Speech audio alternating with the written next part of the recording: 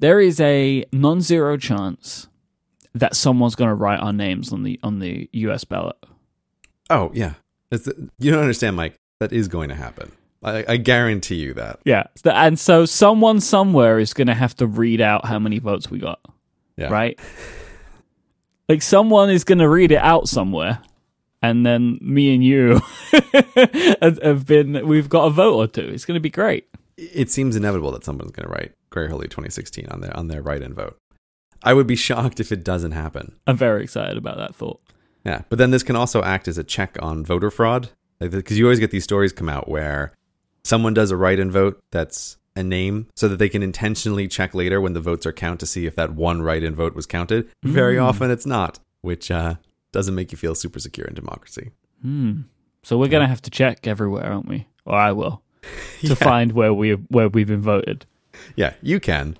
Or Gray Hurley 2016 can be a check on the integrity of your local polling station. Yeah. It's the canary. Yeah, it's like a warrant canary, right? Gray 2016 on your ballot, and then you see if you got any votes.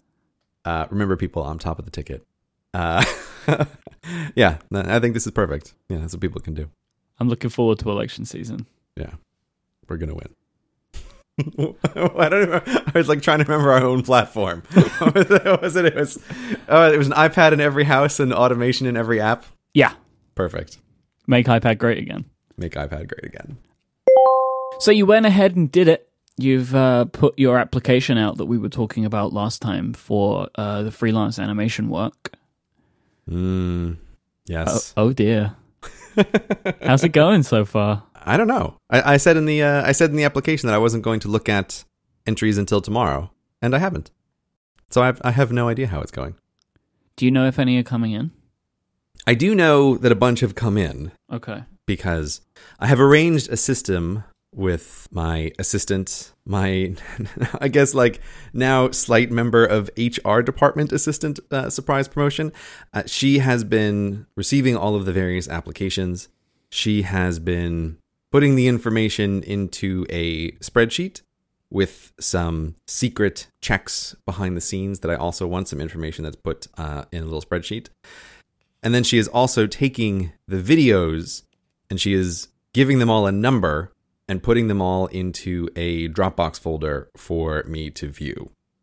So I'm not exactly sure how many videos are in that Dropbox folder right now, but I know there's a bunch, and I'm going to take a look through them, and this is the way that I want to do it. I just want to have a number. I don't want to know anything about the person. I just want to see the video. Yeah. And so this way I can say, oh, yes, ID number 1245, this person was good. Come forward and collect your papers. Exactly, right?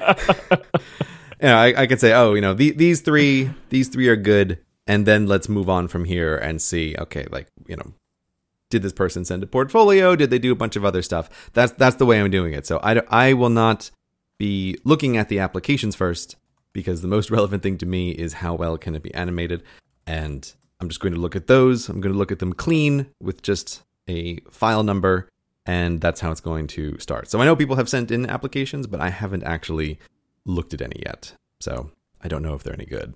You're not going to know this, but I'm just going to mention it for the listeners who will all know this. I just realized that the video that you created with your voiceover that people will take, the gradient, the colors that you have look just like the new Instagram logo. Oh, okay. I know that was going to be your answer, but now people can go and look at that and be like, "Oh wow, they took the idea from you." So if you hate the Instagram logo, you can blame Gray for that one. I don't have an Instagram. Of all the people in my life to assume would not have Instagram, it would be you. Okay. Like, what are you going to post there? Pictures of your food? Just protein bars and bolts, things like that. Yeah, that's perfect. Perfect. Plates of nuts and bolts that you just chow down on for your robot power. Yeah. I like the system of just randomly looking at videos rather than you looking at the applications themselves, because the thing that you want to be judging people on is the work, not anything about them as a human. Yeah, like the work is the thing that is the most relevant. And I also figure that this is the way. I mean, again, I don't know how many of these I'm going to be looking at. Hopefully lots. But I figure this is the fastest way to be able to go through something, because I just, obviously I've been thinking a lot about hiring, and I've been having some interesting conversations with people. And this is one of these cases where, in my attempt to work with someone in this particular situation, their resume is not really relevant. It's like the only thing that is relevant is how well they can do this. And so if someone sends me, a resume and says, "Oh, I went to this design school and I went to this design school and I'm certified in Adobe Illustrator and I'm certified," I'm like, okay, man, like that's great. But I don't really care. I only care if this thing can be done. And if this is your first attempt at ever doing any kind of animation and you do it well, the flip side, like, I don't care either. If you're brand new, but you just learned Adobe Illustrator and you gave it a go and you did a good job, it's like, fantastic, welcome aboard. Like, this is the thing that is relevant to me.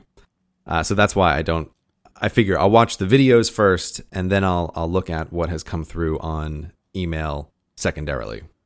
Yeah, because something else I hadn't thought, but I saw you reply to a Reddit comment about this. There was not necessarily one person who's gonna, you have like multiple golden tickets to come and look inside the CGP Grey factory. Golden tickets, huh?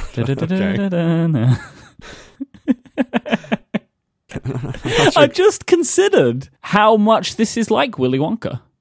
I don't see the connection. Nobody's seen you in many years.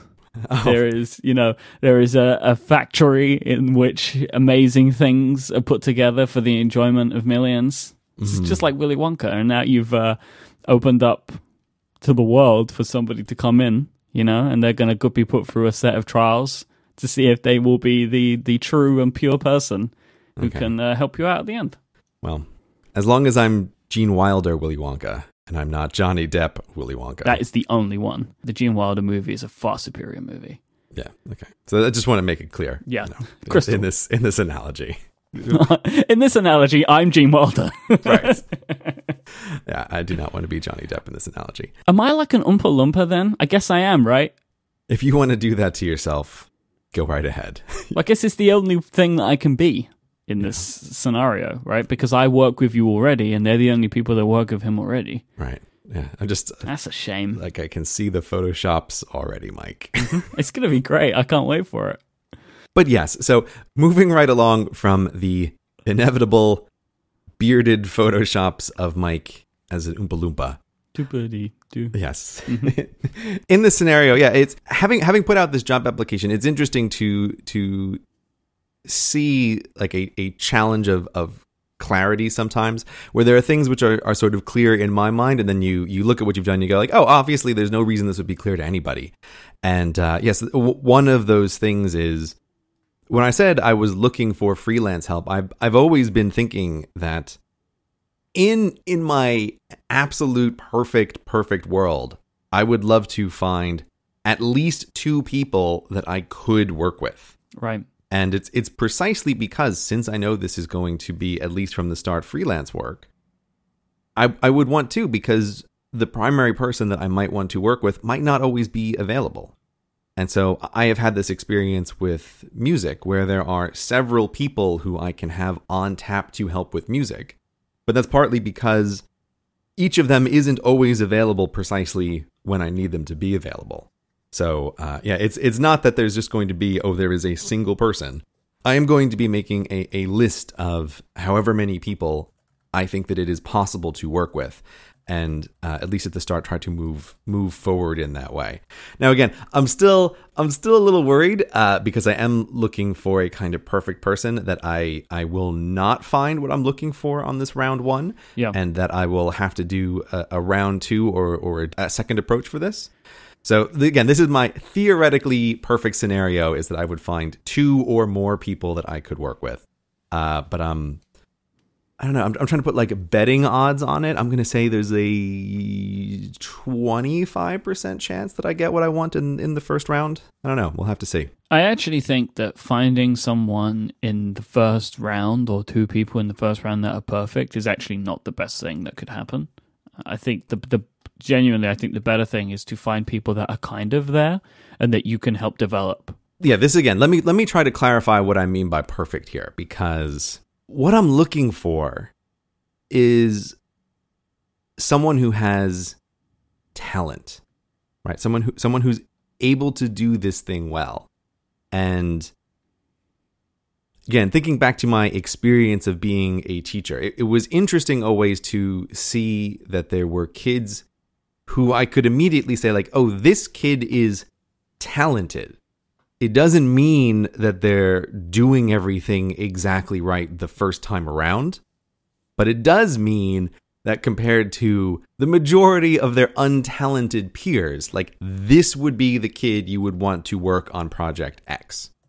And so that is my feeling in this round of applications is when I say perfect, I really mean that there's someone who they've done a competent enough job the first time around. But what I'm really looking for is this difficult to define talent of some sort. And I think, like, one of the things I will be looking for when I'm watching the videos, for example, is because we could talk about this now because, of course, this episode of Cortex is going to go up after, in theory, I actually look at things. So I can kind of reveal the secrets here.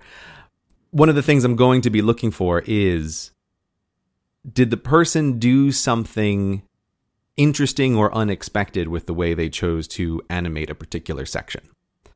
And I think that kind of thing is a marker of talent, because I have in my mind, okay, if I had to animate this script, I know roughly what I would put on the screen in each of these sections, but what I would actually want to see is someone who did a little section differently than I would have done it, and that either provokes like a smile or a laugh from me in this unexpected manner.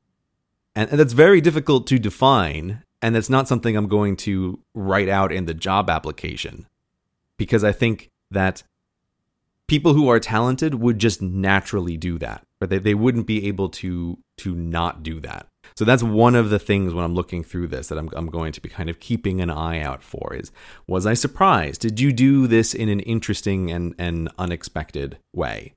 But that's not the same thing as literally expecting that somebody is going to create a video that looks exactly like I made it. That's what you should sort of be aiming for, but that's not necessarily the thing that I am explicitly and only looking for when I'm actually reviewing the videos. I think of it like a tribute band. Okay. Like, they do it in the style of CGP Grey, right? But it has its own flair in some way. I think that's the key. Yeah, maybe. I know nothing of your music analogies, so I'm going to assume that that's spot on. Right? But this is one of these things where you realize, like, oh, when I was writing this out, I was thinking, oh, there's two things that I'm looking for. I'm looking for an animator and an illustrator. But there's really three things that I'm looking for. I'm looking for an animator, an illustrator, and someone who has this undefinable little spark of talent. And that's one of those, you know it when you see it kind of things. And so we will know, I guess, the next time we record Cortex, because by then, yep, I'm looking at it on Friday, which as we are recording right now is tomorrow, and I will be continuing to look at it as stuff comes in, because that was not a finalized deadline. But by the time we record the next Cortex, I think there will be some information about whether or not I'm going forward, or whether I am thinking about how to approach a round 2 of hiring. Well, I will look forward to it. I wish I was future me right now and already knew what had happened. Did you intend Friday the 13th? Was that just a happy accident? It was just a pleasant accident. Do you want to know why? Because it roots out pointlessly suspicious people.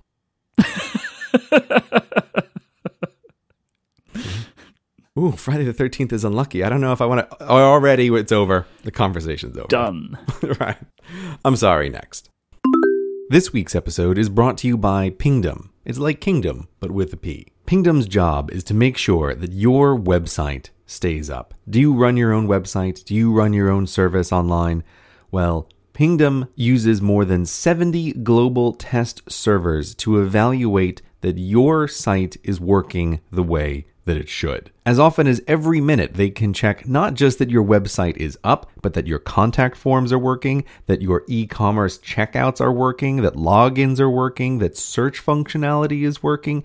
Just about every part of your site they can test to make sure that it is up. And if it breaks, they will let you know right away. If you're running your own service to sell stuff on the internet, you want to know when something's not working, when suddenly the money stops. Without Pingdom, how are you going to find out? I don't know, some random customer sends you an email about it 16 hours later to let you know about all of the money that you've been missing out on. Yeah, I guess they'll email you if that contact form on your website is working. But maybe that's broken too. You've got to make sure that this stuff is working because the internet breaks all the time.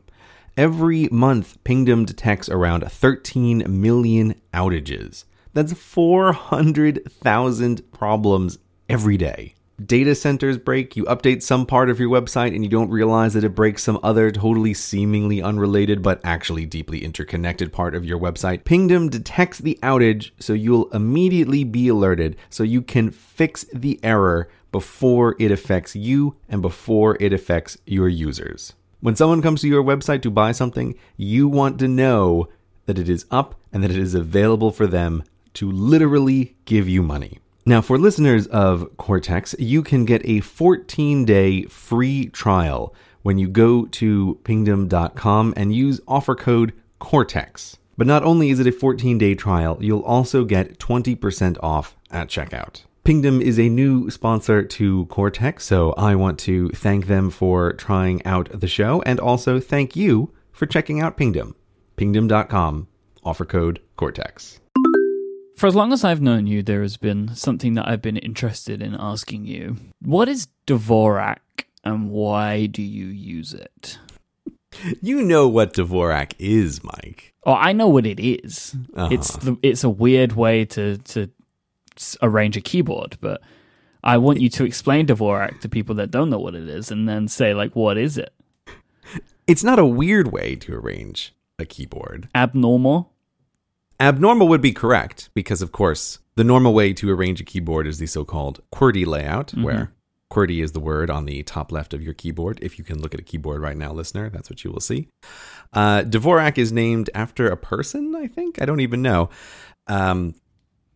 But Dvorak is an alternate keyboard layout that I have used for a long time. And the primary selling feature of Dvorak is that in a QWERTY keyboard, the letters are arranged in such a way. I think so. One of the things that's happening very often is like your alternating hands. Now there's a whole lot of, I think, urban legends around the QWERTY keyboard layout that every time I have attempted to investigate mostly seem like just BS or just so stories that get repeated over and over again. Like, I think the actual origin of this stuff is a bit lost in time. Yeah, the generally accepted reason for the QWERTY being as it is it was created so it would stop typewriters from jamming up, because in theory the letters would be far away from each other, so they would, the little arms, whatever they're called, wouldn't be hitting each other. That's like the generally accepted reason. That's usually the thing that you hear from people. I remember looking into it a while ago and when I was thinking about doing a video on this and just not coming to a satisfactory resolution. And that to me, I don't know. It may be true, it may not be true, but there are some things that my brain always files away as suspiciously just so stories. Because if that is like true, that if they're close together, they jam up. If your name is Terry, you'd hate to use a typewriter. I actually have typed on a mechanical typewriter like that, and it is a real pain in the butt when it jams. I've very briefly spent some time in a teaching course where they actually use mechanical typewriters. And it's like, you've got to be kidding me. Ye olde CGP Grey. I mean, mainly just ye olde school equipment is what it actually was. I used a typewriter as a kid just for fun. Mm-hmm. There was one in my house. It was an electric typewriter that I think my granddad had, and I used to write out little stories on it. But it was before we had a computer. This was in, I guess, the very early 90s, and we didn't have a computer at home. So I used to, as a kid, instead of writing out my stories in like Microsoft Word or whatever, which my younger brother did, I wrote them out on an electric typewriter. It was fun, but typewriters suck because if you make a mistake, which you do a lot when you're like 4 years old, you ruin everything. Yeah, you ruin everything. XXXXXX everywhere. Yeah, right. Or you backspace over it with whiteout, which never looks right, like that paper that it slams down. Typewriters are terrible technology. So yeah, I don't know if that's true or not, and frankly, it's like of no interest to me whether it's true or not. Like, I don't really care. This is also one of those things where it may just be a network effect, where there was a keyboard layout, it happened to gain a little bit of popularity, and that popularity feeds on itself and it becomes a standardized thing. And there's not actually any explanation for this, right? It's just like, oh, okay, one of them was going to succeed, and this happens to be the one that succeeded, end of story. There isn't anything to say about it. But the Dvorak keyboard is intentionally designed to minimize finger travel. And perhaps one of the best examples of this is if you think on a normal QWERTY keyboard and you look where you put your hands on the home row, assuming that you can touch type, probably the most egregious thing on the QWERTY keyboard is that underneath your right hand pinky, you have the colon and semicolon key, which are probably not super frequently used. Whereas on the Dvorak keyboard, that is the letter S underneath your right hand pinky. And underneath your left hand on the Dvorak keyboard are a whole bunch of vowels. It's A, O, E, U, and I are right there on the home row for your left hand. Whereas on the QWERTY keyboard, you have just A, and then vowels are kind of spread all over the place. So the fundamental idea is that when you are typing words with the Dvorak keyboard, the amount that your hands need to move is less than with a QWERTY keyboard. Now, again, many people who promote Dvorak, they use all kinds of reasons. They talk about like, oh, you can type faster on a Dvorak keyboard. And I always feel like, again, this is not really relevant to me. Like, the speed of my typing is not the limiting factor in my life. That is not the reason I use a Dvorak keyboard.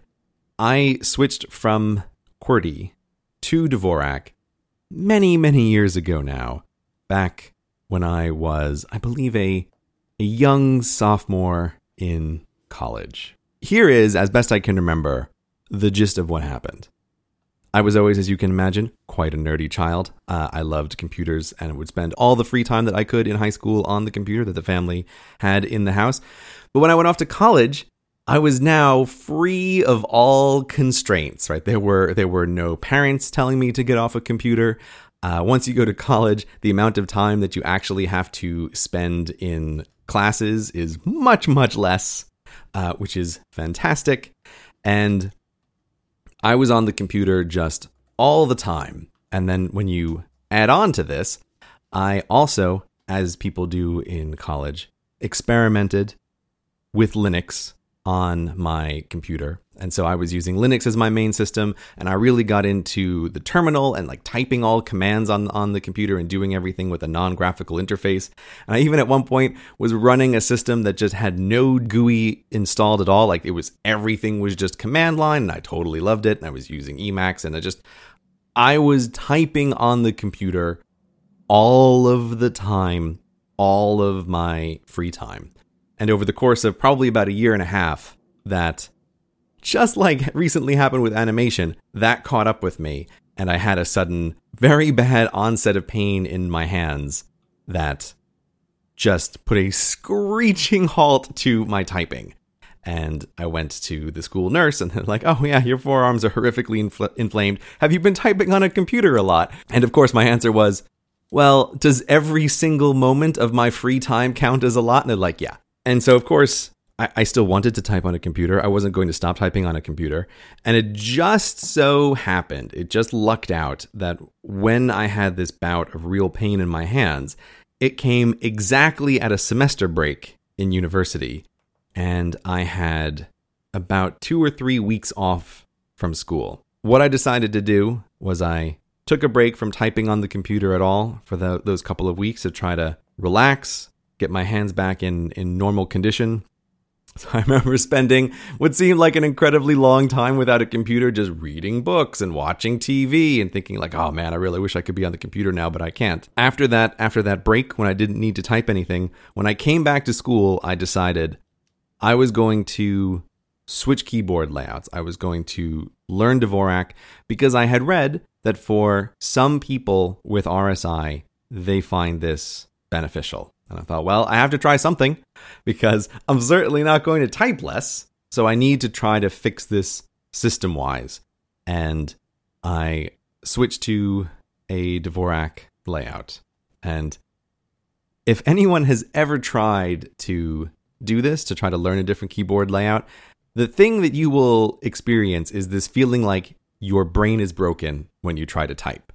Because when you are good at typing on the computer, you feel like you're just expressing your thoughts right from your mind and you're feeding it into the computer. And then when you switch layouts, it's like you've had a stroke and you need to relearn how to walk. It's so frustrating. You feel like I used to just do this thing without thinking, and now suddenly I'm incapable of doing this. And because the act of typing is the act of thinking, it's just this feedback loop of like my brain is broken. It's a very, very frustrating thing to do. It's very frustrating to switch. That alone, though, especially for someone like you, feels like a reason not to use Dvorak, right? Like that switching, because it's not available everywhere. It's actually not available on the iPad at all in software, right? Unless you install something external. Yeah, I mean, you talking about like switching costs here? Is that what you mean by this question? Yeah, because you're switching constantly. Well, okay. First of all, I mean, you're talking about a time long before iPads were even a glint in Steve Jobs' eyes at this point.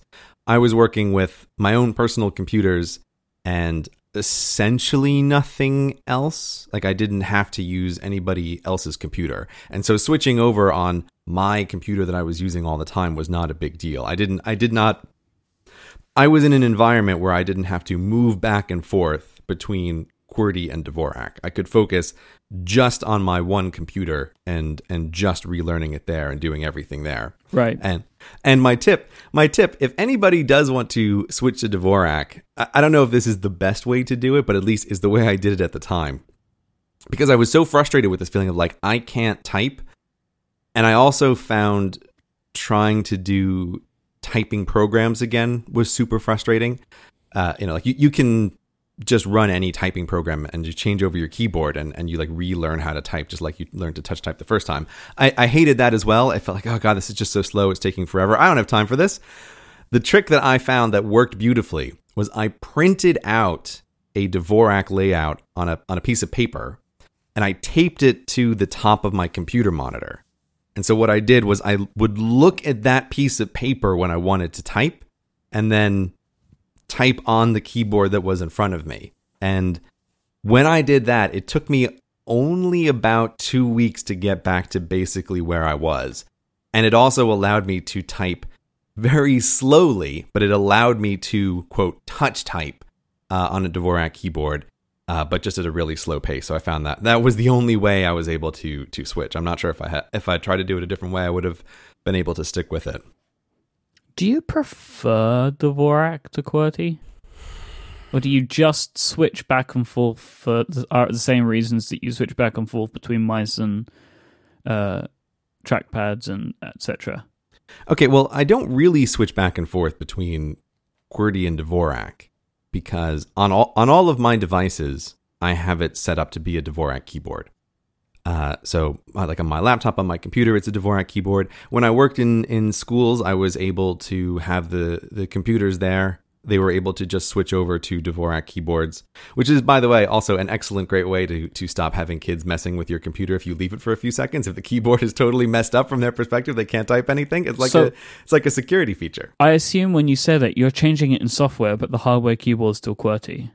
Yeah, like I am talking to you right now, and I am recording on my laptop today, and my laptop has a regular QWERTY keyboard in it. It's just the regular 15-inch PowerBook, and you can't change the keyboard on there. PowerBook? Oh, whatever. Your PowerBook running OS X. Yeah, exactly. Who cares about this? It doesn't matter anymore. Lots iPads are of the people. future. Yeah, I know that. I'm on board with that train. Not me. I don't care. Whatever. You with your iBooks or something. I don't know. Whatever. So you can't change it in hardware. You can just change it in software. And this is where you have to know how to touch type. So if you're looking at the keyboard, well, you're just out of luck, right? You can't move around the physical keys on most modern computers. So it is just changed in software. So when I worked at a school and I would log on to the computer, their Windows computers were smart enough that one of the saved preferences for me as a user was to swap around the keyboard layout so that it was Dvorak while I was typing. But it did mean that if anybody else tried to type on my computer, they could type nothing, which was fantastic from my perspective. I really enjoyed that. So what do you do on iOS devices? Do you use QWERTY keyboards there, or do you install like third-party keyboards? Okay, so I guess this is the closest it comes to switching, which is for the history of iOS, you have had to use the inbuilt system keyboard. And whatever it was, last year, 2 years ago, they did add custom keyboards, but they did it in the most half-hearted way ever. And so they just don't really work. You can't really rely on them. Nope. There are some situations where I will happen to use them, but it is extraordinarily rare. It's like, oh, thanks, Apple. Thanks for that checkbox feature that just totally doesn't work at all. Third-party keyboards, yeah, we have them. You never want to use them, but we have them. But I actually never really found this a problem. And even when I got an iPhone, it didn't really cross my mind about that it was a QWERTY layout versus a Dvorak layout, because when you're typing on your phone, you're typing with your thumb. And especially when I first got my iPhone 4, which was the first iPhone I had, I was just typing with one thumb because the screen is so small. And so my brain treated this as just a totally different method of input. Like, this is unrelated to touch typing. This is a completely separate skill. And so learning how to type on an iPhone was, for me, I think the same experience that many people had when they got their first iPhone of, oh, okay, this is a different way of typing. I have to just learn how to type on this tiny screen. And then as time has progressed, this is one of the reasons why I use almost exclusively the split keyboard on my smaller iPads, on the not 12-inch iPads, because I am really used to typing with my thumbs on an iOS device. My brain just says, this is the way to type on iOS. There is no other way, and there's no conflict here in my brain with Dvorak or this. It's just a totally different system. However, my big iPad Pro has brought something interesting to light in my brain, which is that my knowledge of how to touch type with QWERTY is still there. It's still deeply buried in my brain in a way that is surprising to me, because as we complained about when the iPad Pro first came out, there is no split keyboard on the iPad Pro. You can't do the thing where it goes into just thumb typing. You have to type with a big full keyboard across the bottom, and you can't change around the letters. You have to type with a QWERTY keyboard on there. And there are various situations where, for whatever reason, I do end up typing on the glass instead of flipping around the keyboard cover that I do always have attached. So sometimes I type on the glass, and what I have discovered is, if I don't think about it, I can totally touch type QWERTY, but for about one sentence of length. And after one sentence, this thing happens where my brain goes, hey, you're touch typing on a QWERTY keyboard. And then you start overthinking it. Yeah, right. Like, my brain just totally crashes, and then for a moment I cannot type. And what I have to do is going back to looking at the keyboard and typing like how I used to when I was a little kid before I learned how to touch type, which was like this funny thing that I did with 3 fingers instead of like a regular one. But this happens every time that if I don't think about it, I can type for just a little bit, but I will totally notice it, and then it's just, oh, I can't type. I just broke me doing this thing. But I find it really funny. It's like there's some part of my brain which never forgot how to do this and was just waiting dormant for apparently an iPad Pro to come around where I had to type with a QWERTY keyboard. There's another one of those things that people say, in which, like, if birds could comprehend the way that they fly, they wouldn't be able to fly. Yeah. Right? You're like that, but with keyboards. Yeah. If you can comprehend QWERTY, you can't type anymore. Yeah. Yeah. It's just a funny thing, and it makes me laugh every time. And it's one of those moments where you just realize how strange brains are. Mm-hmm. That this is just unexpected behavior. Like, one, it is unexpected that after having not typed on a QWERTY keyboard in like 13 to 15 years, I can still do it. But then if I realize I'm doing it now, it doesn't work. How does this work, brain? How does this make any sense? Like, oh, the answer is it doesn't make any sense because brains are weird. That's the answer. I think I've told you this, but I never learned to touch type. Oh, yeah? Yeah. So, like, I can do a bunch of typing without looking at the keyboard, but I will make mistakes. And most of the time, I will just glance down every now and then to make sure I'm where I need to be. Like, I don't have the placement idea, like where you're supposed to put your hands to rest them. Mm-hmm. See, I don't know any of that. I was never taught it. I think I was coming into, like, the first generation in school where they didn't teach typing. Like, nobody that I know knows how to do this. Which is so weird because now it's more important. Okay, do you mean that you were like the last generation to not be taught typing? Is that what you mean? Yeah, I think so. Okay. I'm not sure I know what that sentence is saying, but yeah, it sounds legit. I am a generation who knew nothing. something typing. Yeah, I find that surprising given the age difference between us. Since you are younger than me, I would have assumed that someone your age would just learn touch typing as part of going through school. Because when I did it, it was an elective that my parents just signed me up for. Yeah, they decided, this is a skill you're going to learn. You're just signed up for the typing class. And I definitely at the time rejected the idea that I needed to go to typing class because I was very fast at typing already with this 3-finger method that I used, like looking at the keyboard and just typing very fast. I was like, I don't need to learn how to touch type. I can totally do this thing. But I'm very glad that I did learn how to touch type against my will as a younger person. Yeah, see, I stuck to the fast 3-finger method, which I still use today. So you still do that. Yeah. And like a bunch of people, like Federico is the same. Like, he's a hunt and pecker. Oh, really? Yep. I think we're just part of like a weird generation where it stopped. And my understanding is that typing doesn't exist in schools now. I don't know if we have many listeners who are in high school or secondary level, but if you are in high school and you listen to the show, I would be very curious if in the Reddit you said if you do you do typing in schools?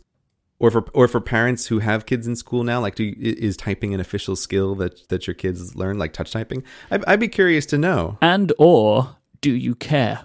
Yeah, that's what I'm more interested about. Like, do you care if you know how to touch type? One of the things that I was quite struck by when I was teaching and towards the later years of my limited teaching career. All of the kids had either iPhones or iPod Touches that they were using as proxy iPhones. Yep. That were just connected to the local school network, and it was a way for parents to get in touch and all the rest of this. And I noticed that tons of the kids could do this thing that I would not have believed was possible if I didn't see it, which was typing on the screen without looking. I can do that. See, this is younger person magic to me. Well, but the thing is, though, it's not accurate. You are helped by autocorrect, right? Yeah, but it doesn't matter, right? It's like, if autocorrect is helping or not, it doesn't make any difference to me. It's like, yeah, sure, what? I mean, but it's slightly. I know exactly what you're saying, but like it's different to touch typing in that there is an assistant which is helping you with it. But yeah, there's still an element of knowing the area in which you have to hit your thumbs. I tell you what I'm going to do. What? I'm going to set up a Google form. Oh, yeah? To try and find out this information, because this is interesting to me now. Like, do you know how to touch type? Do you care? Like, kind of what age bracket are you, and can you type on screens without looking? Do you have any plans to learn? So I'm going to set that up. I'll put that in the show notes, and we can assess the results of that next time. Yeah, I'll be very curious to see it. But where I was going with this, though, is that so I saw the kids doing this, and I still remember I was asking this one girl, like, are you typing without looking at the screen? And she was like, "Oh yeah, I can totally." Like, no, prove it to me. Like, come up here right now. I need to. Like, I know we're supposed to be doing physics, but this is way more interesting to me. And so she demonstrated, like, yeah, she could totally do it. She could look at me and type a coherent sentence. It's like, that's magic. I don't understand how you can do that. Only CGP Grey, the teacher, would discover a child in class texting, then bring her to the front to find out something he's interested in. Yeah. Whatever. Torque can wait. They must have loved you, man. They must have loved you. But I went home to tell my wife this astounding piece of information to me, and discovered that she was surprised that I was surprised that people could do this, because this is just what she did. And she never even thought about it, right? Like, it just never even crossed her mind that this was a skill of any note whatsoever.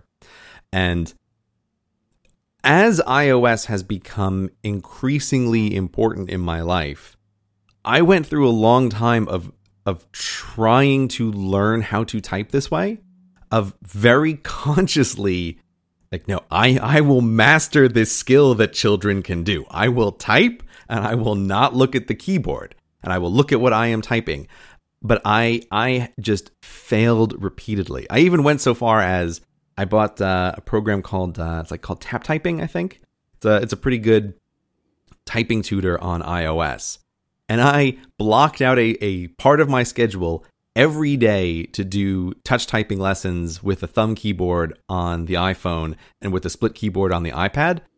And I just could never, ever get that skill. It was just totally lost to me. It was totally unavailable.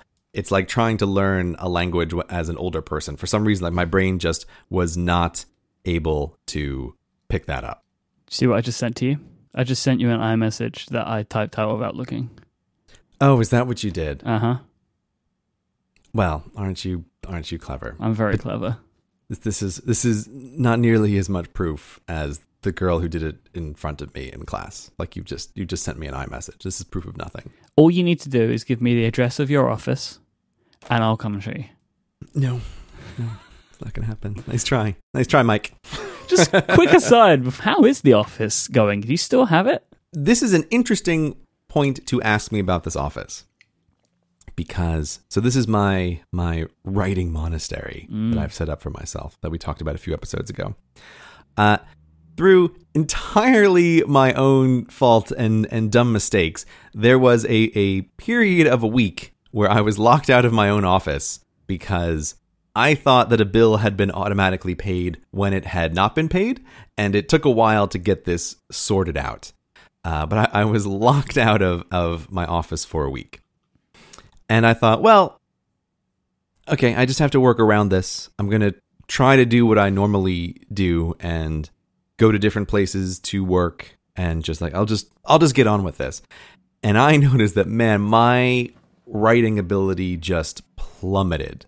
That like this, compared to having this regular routine, the regular routine increased the amount that I write every day, and then not having access to this area and trying to go back to do it the old way. Granted, it's like disruptive, but it was still really interesting to see, like, okay, this unintentional experiment has revealed to me that unambiguously this writing office is totally worth it. Like, without a doubt, 100% worth it. So yeah, it's I am able to declare it a success at this point.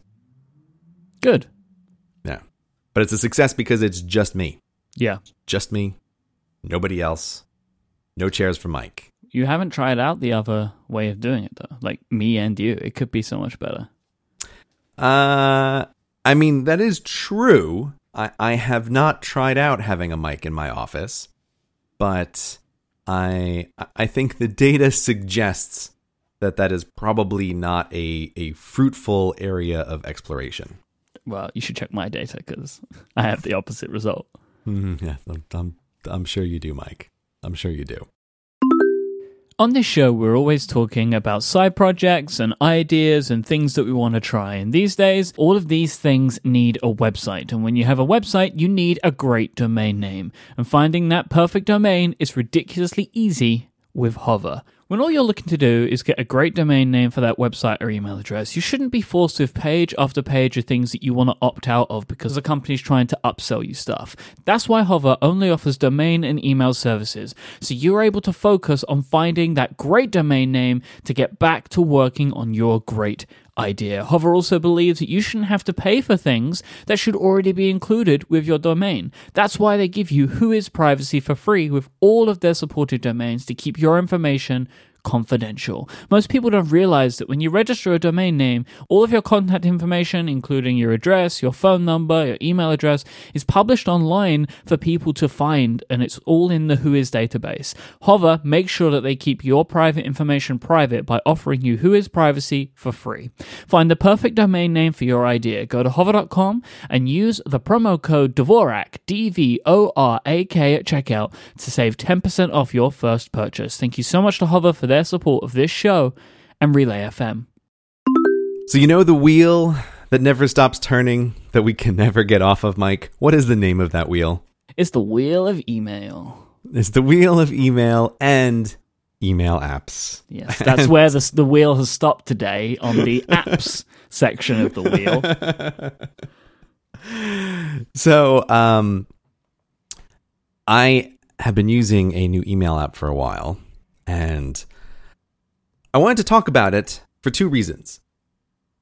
One is that it's an email app that I have hardly ever seen recommended by anybody. And two, I am totally loving it. So I want to give it a little bit of Cortex love, right? I would like to promote it and tell people about it so that if it sounds like it's for them, they can go try it out. Because aside from the Apple Mail app, I have never used an email app that I am just so immediately happy with and really like. And that email app is called Unibox. Okay. Have you heard of Unibox, Mike? I think someone has sent it to me, like as a suggestion, and I looked at the screenshots and decided I didn't want anything to do with it. So I'm interested to see what you say, because the reason I don't like it is it kind of tries to me to look like it's making email look like iMessage, and I don't want that. Okay, making email look like iMessage is not necessarily a bad description. But here is the way I would sell Unibox. And I think there is some portion of our audience, when they hear how this works, they will think, yes, I did not know that I wanted this, or I did know that I want this, but I just didn't know it was possible, and here's the solution. So Unibox's selling feature is that it groups all of the messages from a single person together. Ooh, listen to that. Listen to that intake of breath from Mike. Listen to that. Listen to that. Revel in it. I eat these moments for breakfast. Mike doesn't like this for his email. Tell me why you don't like this, Mike. No, that was a good intake of breath. Oh, was it? Yeah. I can't read you. I can't read you at all. You're like a sphinx. I'm an enigma. Yeah, exactly. It's good as in, this is interesting. I've never really considered this before, but I kind of like the sound of it. Okay. So this came up because when I used to do email, like so many things, on my iMac, very often I found it was just helpful to sort by sender. There's some times where you just want to find, like, oh, I know I have a bunch of messages from one person. Let me just deal with them all together. And I thought that was always useful. Like, this was great. But then on iOS, there's nothing that really reproduces this. This seems like it is not an option in very many email apps. It's you can't tell mail.app to sort by sender. You can't do this. It's just not a thing that is practical. But what I really like is that Unibox, it's not that they allow you to sort by sender, it's that sort by sender is the only thing it does. And they have built the entire app around this idea. And it's like, oh, this is fantastic. Like this is really well done. So here conceptually is why you might want to do this. One of the things that we talk about on this show is mode shifting, right? Like what kind of work am I doing right now? What kind of work am I doing later? You know, what mental frame are you in when you're performing a particular task? And it is helpful to consolidate mental frames into larger and larger chunks. Like this is just a more effective way to work. And within email, one of the things that is often so frustrating about email is that it's this slew of who knows what. Like, oh, okay, here is a message from my parents. Here is a message from my lawyer. Here is a newsletter from some place that I signed up to a long time ago. Here's an automated message from my bank, right? Like there's just these very, very different levels of things. Like you never know what's coming through. But when it's all grouped together by sender, it's like there's less mode shifting that can occur. And so for me in particular, one of the things that I love is I can open up Unibox, and when you say it makes email look like iMessage, it's because on the side of the screen, it does look quite like iMessage. It looks like there's a list of people like you have in iMessage, and at the top is the person who has contacted you the most recently, and then as you go down the list, it's less and less recent. But the thing is, if you click on the person at the top, it will show you all of the messages from that person in one place. And so I find it super helpful to say like, oh, okay, my lawyer has sent me something, but when I click on that, I want to be able to see all of the messages from my lawyer that I have to deal with right now. And then it's like, okay, I am in the mode of dealing with the kinds of questions this person is going to ask. And then I can just go, okay, reply. You know, or for example, like my assistant sends me a bunch of stuff. I click on her name and it's okay, great. Here are the 7 messages that she has sent me since the last time I looked at email. And I can just boom, go through all of these, being in the mindset of I'm replying to her with answers to things about questions that she needs, right? So it's like, we're just going to go through this. And then what's great is I really love it for things like Amazon notifications, right? Where like Amazon sends you messages about like stuff that you've bought or whatever. Here's where the building the app around the idea of sender is fantastic, because there are little gestures that you can do where you can say something like, just archive all of these messages from Amazon, just all of them at once. And so what you're not doing is say answering a message from your lawyer and then seeing a receipt from Amazon and then archiving that one message from Amazon and then replying to a message from someone else and then again pops up Amazon. Oh, yes, just archive this one too. Like, no. You just deal with all of them at once. And it is fantastic. I think it is a really, really interestingly designed app. And I have to say, it's got to be one of the most effective ways to get through email, especially with these little gestures where you can just deal with senders all at once. I'm a huge fan of this. All right, so let's say that I've sent you an email on Monday and an email on Wednesday and an email on Sunday, and then you come to this on Sunday and you deal with the Sunday message. What happens to the Monday and Wednesday messages? Because if they're grouped together by sender, isn't it like easy to just miss things because they're not in a thread? Okay, there's a weird little feature that it took me a while to figure out, like, what the hell do you want me to do, application? And then once I understood it, I was like, oh, okay, fantastic.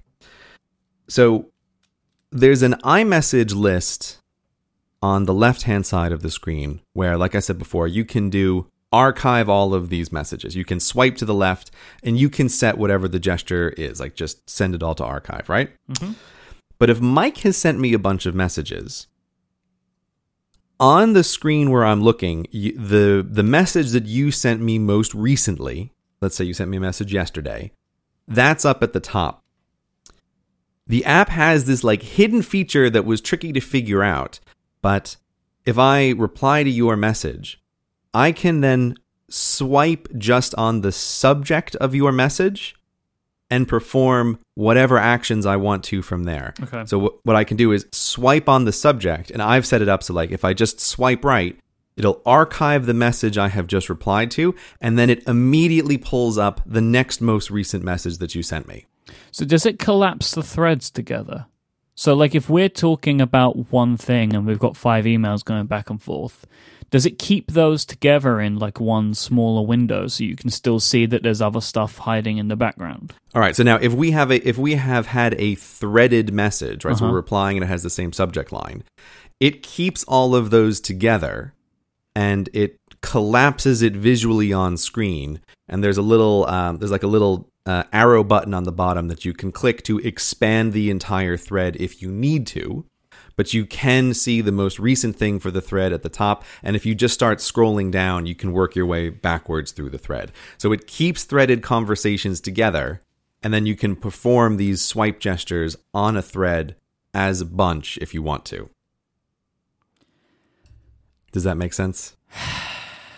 You're going to make me do that thing now where I have to enter in 5 email accounts. All right, this sounds interesting. This is a different take on email that intrigues me enough that I want to try it. Yeah. What this reminds me of is when we had our conversation about email apps a while ago, I mentioned, I believe it was MailPilot 2 was one of these apps where I don't remember the details now, but my feeling was, they have designed this around doing email in a different way. And if your mind is lined up with this way of dealing with email, you're totally going to love this. But it wasn't for me, but it was one of those apps where I could see like you're doing email differently. And I think Unibox might not be that extreme, but it's along those lines of you're thinking about this a little bit differently. You're thinking about it in terms of senders and dealing with senders very quickly and having this customizable swiping gestures that are different for like everything that this person has sent or just this current message and or thread that you're dealing with. But if you can get your mind wrapped around that, I really, really recommend it. I have to say it's a very interesting take on it, and it is very well done. And yes, I think that it is worth it for you to put in all of your email apps. Can I also mention, they have one of the cleverest monetization things I have ever seen in terms of in-app purchases. So the app itself is free to try. You can use it. But if you want to remove the signature that says sent with Unibox, genius, then you have to buy the in-app purchase to remove that signature. That's a pro feature. I thought that was so clever when I saw that. I thought this is just, it made me smile. Like, yes, this is the exact perfect place for an in-app purchase to go. That if I want to use this thing for free, I need to give you free promotion on every email that I send. If I don't want to, I can pay you money, and this unlocks this feature. Like that, that gets the CGP Grey Award for cleverest in-app purchase of 2016 so far. I thought it was just fantastic. Does this app do anything where it like up your email for everywhere else? No, it does not. Okay. Right. This is also a thing that I like. It doesn't have crazy custom folders. Good. It's not doing custom IMAP crap. It's just straight up. You have an inbox and you have an archive and you have a spam folder, and that's the only thing it cares about, is not doing any custom stuff. All right, so I've just loaded up my Relay FM email address into Unibox, and it's doing something that I consider to be horrific. Oh, okay. What is it doing? Every email sent in a long list. So I'll have like everybody. I don't want to see everybody. I want to just see what I haven't dealt with. Like, that is uncomfortable to me.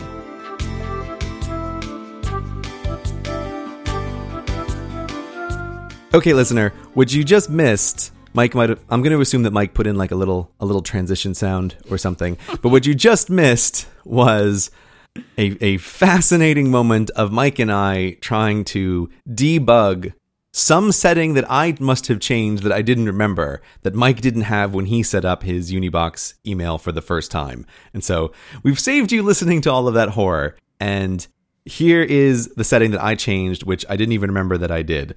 But in settings for Unibox, there's a thing that is called groups, and they have some kind of magic Unibox. And I disabled their magic Unibox. Exactly what that does, I don't know. I don't remember. I must have turned that off because I didn't like it. And now Mike is using this the way I want him to use this. So if you, dear listener, load up Unibox and you're seeing emails from everybody in the whole world that you have ever contacted, you want to turn off Unibox. And then you will just have messages from people who have contacted you that are also in your inbox. Okay, Mike. Now that we're here, how's it going? This is really weird. Mm-hmm. It is super weird. It's so super weird that I don't know how when I first downloaded this, I stuck with it at first, because you can see there's a lot of very strange things right off the bat. But I love it. It is weird that you stuck with this, because it is strange, and I'm surprised you had the tolerance for it. There's one thing that I don't like about it. It seems that you can't swipe on the group of the person to mark a message as read or unread, and I don't like that. Okay. You have to go into the individual message to do that, which is a really weird choice. And I'm looking in their swipe settings. This is probably also going to come out, by the way. Another example of a thing that was weird that I remember being my deepest frustration with it when I was trying to use it was in the settings, there's a level that is called swipes. And this is what I was talking about before with gestures, where you can swipe to archive all of the message from a particular sender. So when you tap on the swipes option, it gives you two sub options, one of which is contacts and one of which is messages. And this is what you have to understand to make this work. And what I was so confused with is that you can set different swipe gestures for the list of people that you see on the left-hand side. That is what they're calling the contacts swipes. And then you can set a separate list of gestures for swiping on the title, the subject of a message that you are currently looking at. And you can arrange those however you want. And so the way I have it is so that I can just swipe on the name of a person on the left-hand side and say archive all of the messages from them.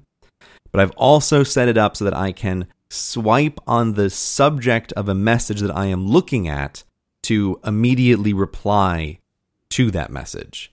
But it's weird, and it takes a while to get set up. And talking through Mike for all of the stuff that you, dear listener, have been spared, it's reminding me that, like, yes, it took a while for me to figure out what this app wanted. And now it seems so natural, I totally forgot all of the painful playing around part with it. And I've been trying to accelerate Mike past that. So, like, one of the things that I'm really struggling with is the choices that they make in the swipes. Mm-hmm. Like, on contacts, you can choose to mark a message as read with a swipe, but it won't let you mark it again as unread. You have to do that on the message. I do see that you cannot add a mark as unread message. And then it's like, why?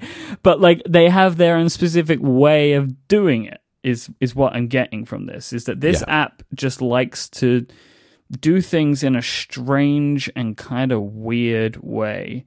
Yeah. And this is what I'm looking at and seeing, that this is a different way of doing email. Like, do you do all of your email in this app now? All right, I have a funny workflow. You have a funny workflow? I was going to try to avoid this, but since you have brought this up, I guess I have to talk through this. So the what I always regard as the absolute killer feature of mail that is no way to get around it for me is really two things. It's VIPs and alerts from particular threads.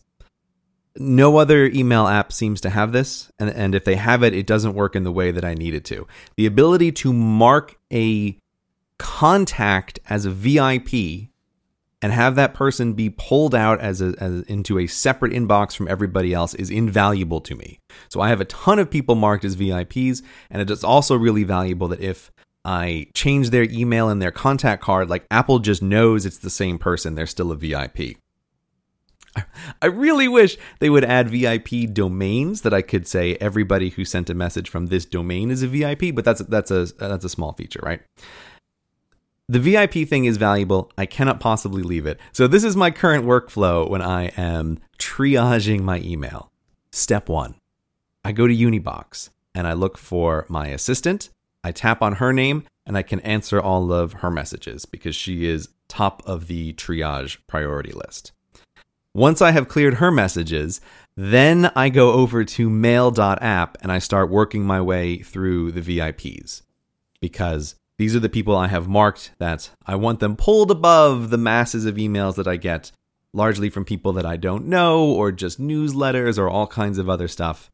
And so I do spend a lot of time in mail because VIP messages, almost by definition, require a lot of time and attention to reply to because they're important things. So I'll work through the VIPs. And then this is where Unibox really shines because after I've gone through the VIPs and I switch back to Unibox, now a huge portion of the emails that are left over are automated messages of some kinds, like things that I need to see, but that I don't necessarily want to have mixed in with the regular messages when I'm going through them. And so this second time of going to Unibox is a very different mental framework. It's like, all I want to do is I want to clear and archive most of this stuff because the chance that I'm going to reply to almost any of these messages is very, very low. And anything that I am going to reply to, there's a pretty good chance that what it is that person should really be a VIP in my system. And so, like when I get my messages from Hover about there's a domain that's going to be renewing sometime soon, it's great because I say like, oh, Hover sent me a bunch of messages. Like I can click on it. I can just quickly scroll through and see, yep, everything looked great with all of the various domains that they're talking about. Archive these 10 messages, done, right? And just move on to the next thing. Oh, here's everything I bought from Amazon. Like quick swipe through. Yeah, it all looks great. Fine, no problem. Archive, done. And so that is my flow. It's Unibox to pull out my assistant, then go to mail.app, clear VIPs, then go to Unibox and try to just get through the rest of it as soon as possible. But Unibox is a fantastic tool for that. Fantastic. You have given me two things today. Uh-huh. You have given me an app that I now need to play around with and potentially waste some time in. And you've also given me a lot of work to do in the edit. From me to you, Mike. It's a gift. I hope you enjoy them. Today's episode is brought to you very kindly by the fine folk over at FreshBooks, who are on a mission to help small business owners save time and avoid the stress that comes with running their businesses. I cannot stress enough just how much time and aggravation FreshBooks saves me every single week. When I sit down to send out all of my invoices, they make it a breeze. You can get an invoice set up and sent out in 30 seconds. They look fantastic. They give you tons of ways for people to pay you. FreshBooks customers get paid 5 days faster on average because they very easily allow you to integrate a multitude of different ways for people to pay you. You're able to very easily keep track of things. They have great reports that show you how old invoices are, so you can very easily go in and check them. And when you do, you're able to see if a client has opened it, and then you'll be able to know exactly where you are in that process. You don't need to send any emails out to check on stuff. They'll send out late payment reminders for you if you like, so it's even one less thing to have to worry about. They do great expenses tracking. You can take pictures of receipts and save them in FreshBooks. It's super, super simple, and then you can just organize them for later. Support is so important to FreshBooks. If you give them a call, somebody's going to pick up. All the phones in the FreshBooks offices will ring if the support team are busy. You will get through to someone at FreshBooks who will be able to help you.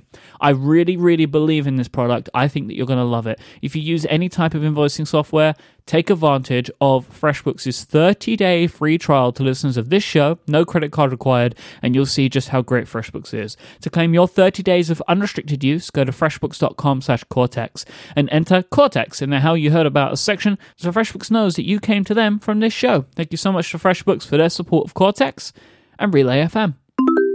All right, great. Let's do some Ask Cortex. Don't forget, if you want to send us any questions in for the show, it's very easy. You just tweet with the hashtag AskCortex. It goes into a lovely spreadsheet, and then we pick them out whenever we want to talk about them on the show.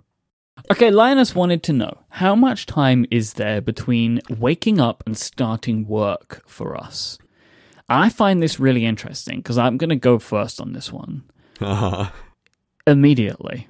Mm-hmm. So the first thing I do when I wake up in the morning is get my iPhone and look at Notification Center and see what's happened. Then I open Slack, then I open email, and I begin the day.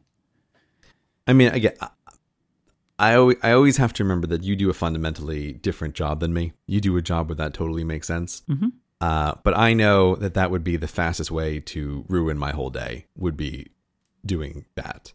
Yep. The difference is between me and you, the fundamental difference is you work on your own and I work with other people. At least I mostly work on my own. Maybe not so much in the future, but for the time being. Yeah, that's going to change. Let me tell you, my friend, that's going to start to change for you soon. For the time being, I mostly work on my own. So yeah, it's your job is knowing while you were sleeping in London, did any of the people in the wrong time zone message you about things that they needed done? Yep. Like that's what you need to do. That is your work. And so waking up, checking notifications makes sense. Do you even get out of bed for that, or do you just reach over and grab the phone and look right at messages? Just reach over, man. Wow. Okay. I mean, that's polluting the sanctity of the bedroom is what you're doing there. Well, sure. But what happens is I do this. I see if there's anything urgent. I respond to anything that I want to respond to. And then I will take a break for a while. I'll read Twitter. I might watch a YouTube video or two. Like, I would then, like, it's immediately the first thing that I do when I wake up. But then there's a break of a time period, however it might be, like an hour or two, before I then get on with like show prep for the day. Mm-hmm. Right. So like I just want to know that nothing went crazy when I was sleeping. Right. You are performing an emergency triage. Yeah. Is there anything that's an emergency? If not, then I can just get on with my day. Like, that's what you're doing. Because there will be a bunch of things that basically I wake up in the morning and then I add some stuff to OmniFocus because they're things that I need to look at. But if there is something crazy's happened, I do want to get on that as soon as possible. Mm-hmm. Mm-hmm. Okay. All right. Yeah. That works for you. I think, I don't know about looking at them literally in bed, but whatever you want to do. I'm very accepting of the way other people work now. It's a thing I'm trying to like. When did that happen? I'm trying to be more relaxed about this kind of stuff. This is like my personal arc, my personal journey. Yeah, to be more chill about the way other people work, and it's fine. It's fine for them. Works more. For you. Where did you learn more chill? Because you keep saying this. Who taught you more chill? Do I keep saying this? I don't think I do. You keep saying it to me. All right. So how does it go for you? You wake up. You kind of smell the roses a little bit. You walk around with your tiny phone. By the way, why did this never come up? You go and buy a tiny phone. I know nothing about it. I find out about it listening to your other show. So you pick up your tiny phone which hasn't got any apps on it, and then you just go and take your lovely run through the canals of Amsterdam or something. No, that's not what it is. Okay, so this question is tying into a bigger thing about routines that I think we should revisit at some point. But I happen to know that at least right now it is about 30 minutes, maybe 45 minutes between the time when I wake up and I start to work. I spend a bunch of time, in no small part because of having this writing office, over the last many weeks rethinking what is my morning routine like, what is my normal schedule like. And what I do, and I've been very successful at doing, is trying as much as is possible to be prepared the night before for anything I need to do in the day, so that when I wake up, I can just head right out the door and head straight to my writing monastery and get to work as immediately as possible. And what I want to do is I want to eliminate any possible roadblocks for that, because I'm just trying to like smooth landing into the writing office. That's what I want. And so the idea of waking up, I'm going to grab my backpack that has been prepared the day before. I'm going to dress in clothes that I know are available. Like everything's already been set. Like there's an outfit, there's a bag. I can just put that stuff right on, head right out the door, walk to the office. I've even eliminated, I used to get food on the way into the office, but I've eliminated that step of the process. And I just have, I have like some tea that's in the office, able to be prepared really easily. So I can just head right in, make the tea, it's on the desk, and just immediately start getting to work. And that has been very successful for me. So I guess 30 minutes, 45 minutes, that's the answer? That's really what they wanted to know. Yeah, I'm not necessarily envious of that. Like, it sounds nice, but like I like my morning routine. Mm-hmm. Because it is the idea of like I check those things immediately, but then I take a nice break. Like I'll have breakfast, I'll go down and watch like a YouTube video while I eat breakfast, and and I get into my day that way. Mm-hmm. So that works well for me. I just with the way that I work, and this is going to change for you, man. I'm telling you. Like in 6 months' time, one of the first things you'll need to do in the morning is to just make sure that everybody's okay. No, that's never going to happen. You think that? Nope. Mark this point, dear listener. No, that's never going to happen. It's not going to happen. Autumn Space asked, how do you calculate publicity in your magical spreadsheets when thinking about paid gigs like talks and keynotes and events and things like that? Since they're asking about spreadsheets, I assume that they're not really asking you. You don't have spreadsheets to track things, do you, Mike? No. I was even just for linking purposes, I was going to link to our episode on the E-Myth Revisited, which you just recently put up on YouTube, and I was going to send that out in a tweet. And when I loaded it up, I happened to hear that there was a section in there where we were discussing how you had it on your project list to make some spreadsheets so that you could evaluate what your hourly time per project was. Yep. And you said, "Oh, I'm going to get to that soon." But this is now approaching almost half a year ago, and I never defined soon. I know you never defined soon, but so I wanted to know, like, has there been any motion on this? No. You know what? Actually, I think needs to happen is like you just need to help me. So whenever that will happen is when that will get done, because I don't even know where to begin. Okay, deal. That's total deal. I will help you with that, Mike. Thank you.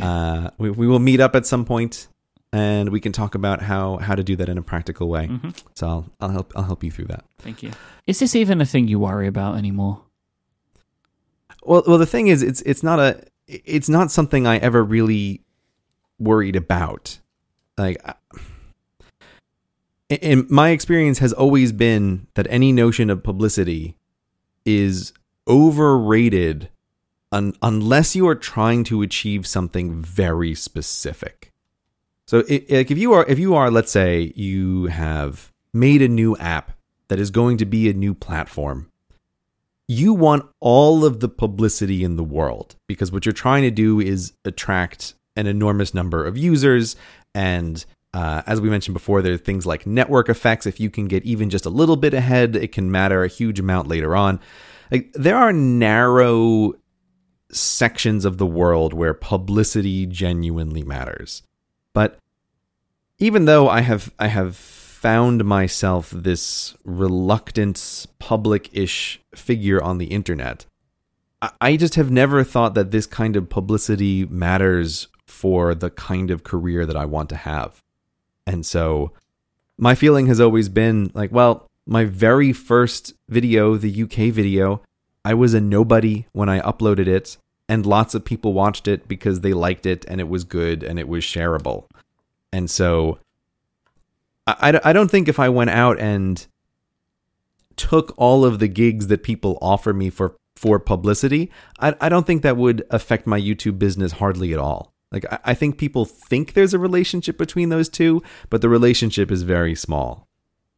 Just like we discussed before, people overvalue followers on social media, where they think like, oh, wow, look at all those Twitter followers. When that person tweets out a link, so many people must click it. No, they don't. Like it doesn't have nearly as much of an effect as people think it does. And I imagine publicity for me would be the same kind of thing. Like, would it have some effect? Would it have a non-zero effect? Yes. But is it worth my time pursuing publicity, which I don't want for me personally anyway? Would the time spent pursuing that or working on any publicity gigs on a spreadsheet pay off in terms of greater numbers of subscribers or larger numbers of views? I really don't think so. And I have some anecdotal data from, let's say, people I know who have done extremely high profile publicity things, and it affects their YouTube channel none. Like, you would never know. It doesn't seem to make any real difference. I don't have anything that factors in publicity. I think it's overvalued. What I do have is what I've just discussed before, is that I have a crystal clear idea of what my time is worth on various projects. And so when anybody comes to me with the idea of like, oh, we would like you to work on this project, or like, here's a talk that you could give somewhere, or here's the other thing you could do, I'm evaluating it purely in terms of how much would my time be worth? Like, what is the opportunity cost of going to this event? And are they covering more than the opportunity cost of working on another YouTube video? And so I don't do a lot of public events because the amounts offered usually don't cover the opportunity cost. That it's almost always better to spend my time working on a video that people will like than it is to spend my time, preparing for a talk at a public event. Anything publicity related for me, the main kind of barometer is, do I want to do it? Is this something I want to do? Yeah, like yeah. Conference talk, right? It's not actually going to make a massive difference to my bottom line. But do I want to do this? Like, I've turned down, same as you have, I've turned down paid speaking gigs because it didn't excite me enough and wasn't worth the amount of time it would take. But I also accept them, and I like to do them when a bunch of things align for me. Yeah. To be clear, there is a difference for things that are fun or interesting or have some kind of other opportunity. But that is very different from a just straight up publicity kind of move. Yeah. Like I am with you on that. Like, there are events that I have gone to, there are events that I will go to that I am doing not because like, oh, I am desirous of publicity, but because it is an interesting event to go and like I personally want to go, right? Or there are interesting people there, or it could just be a fun thing to do. But that's a very different kind of calculation than like a publicity calculation. Yeah, and I think that's important with these types of things, in all honesty, because there are always going to be things that you will want to just attend because it's going to be fun. And my feeling is with stuff like that, as long as I'm not losing money, as long as there's a way for me to like make the money back or make it work financially, then I'm going to go for it, Mm-hmm. And Bahij asked, what is your protein bar of choice? Ooh, asking the hard-hitting questions. Protein bar of choice. Within arm's reach, I can lean back in my chair. And I can grab several boxes of protein bars. In fact, within arm's reach, I have something like 60 protein bars in little boxes. So it's more than you need. You don't need that amount at one time. Okay, no, but it's only because these are within hand's reach. They happen to be on the counter. In my kitchen, there is one cabinet which is filled entirely with protein bars. I don't know. There's got to be like 100, 150 protein bars in there. I don't know exactly. How long do these things last? They last forever. Okay. But still, you don't need that many at one time. Well, here's the thing. Quest is the brand that I like. And they make a ton of different flavors. And there happens to be a little bit of an oversupply right now because they've changed a bunch of the recipes. And I am trying out a bunch of the different flavors. And I'm also getting ready for some summer travels. I have a lot of summer traveling ahead of me. I have a bunch of family stuff that I'm going to go to. Summer Cortexmas. There's Summer Cortexmas, where we will not be recording a show because, yes, Cortexmas is the holiday that comes 4 times a year. Twice and it's a coming year. Up. It's coming up this summer. And whenever I go traveling, I want to make sure that I have enough protein bars to cover the length of my travel. So I can get by with 2 protein bars in a day if I have to, if there are no acceptable food options, or if I just don't want to eat like a regular meal.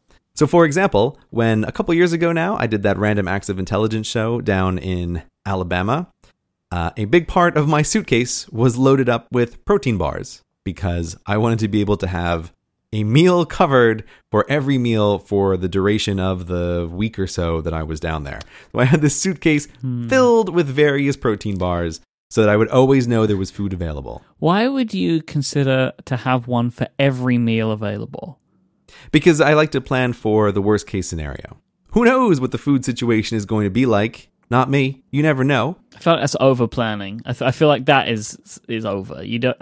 Yeah. Well, here's the thing. Turns out in Alabama, everything is delicious. Absolutely everything is fantastically delicious in Alabama. And I wanted to eat 6 meals a day in Alabama of everything. It's like, yummy breakfast food. I'm going to have a breakfast. I'm going to have second breakfast. It's going to be 11sies. And you roll around like, oh, lunchtime. This is fantastic too. So I did not need all the protein bars that were there.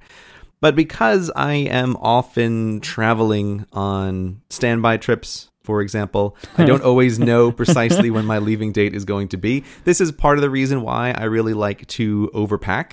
And it totally worked out for my last trip to Amsterdam when I overpacked protein bars, but I ended up staying much longer. And really, one of the prime reasons that I left Amsterdam when I did was I was finally out of protein bars for lunch. And I was like, oh, okay, well, I guess I have to go now.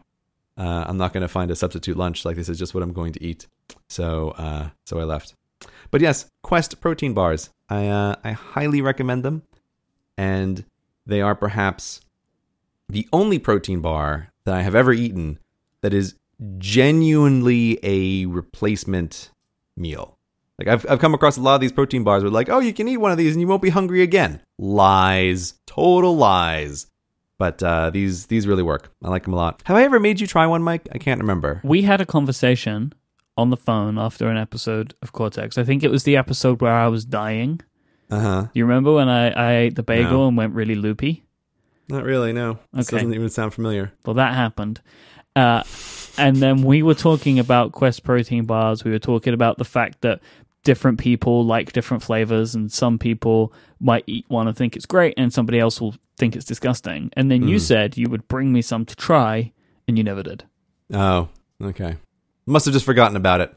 But yes, that has definitely been my case with the Quest bars, is if you can get your hands on a variety pack, you should try the variety pack, because my universal experience is that people have really strong reactions to the various flavors. That they either like them or they think they are like poison.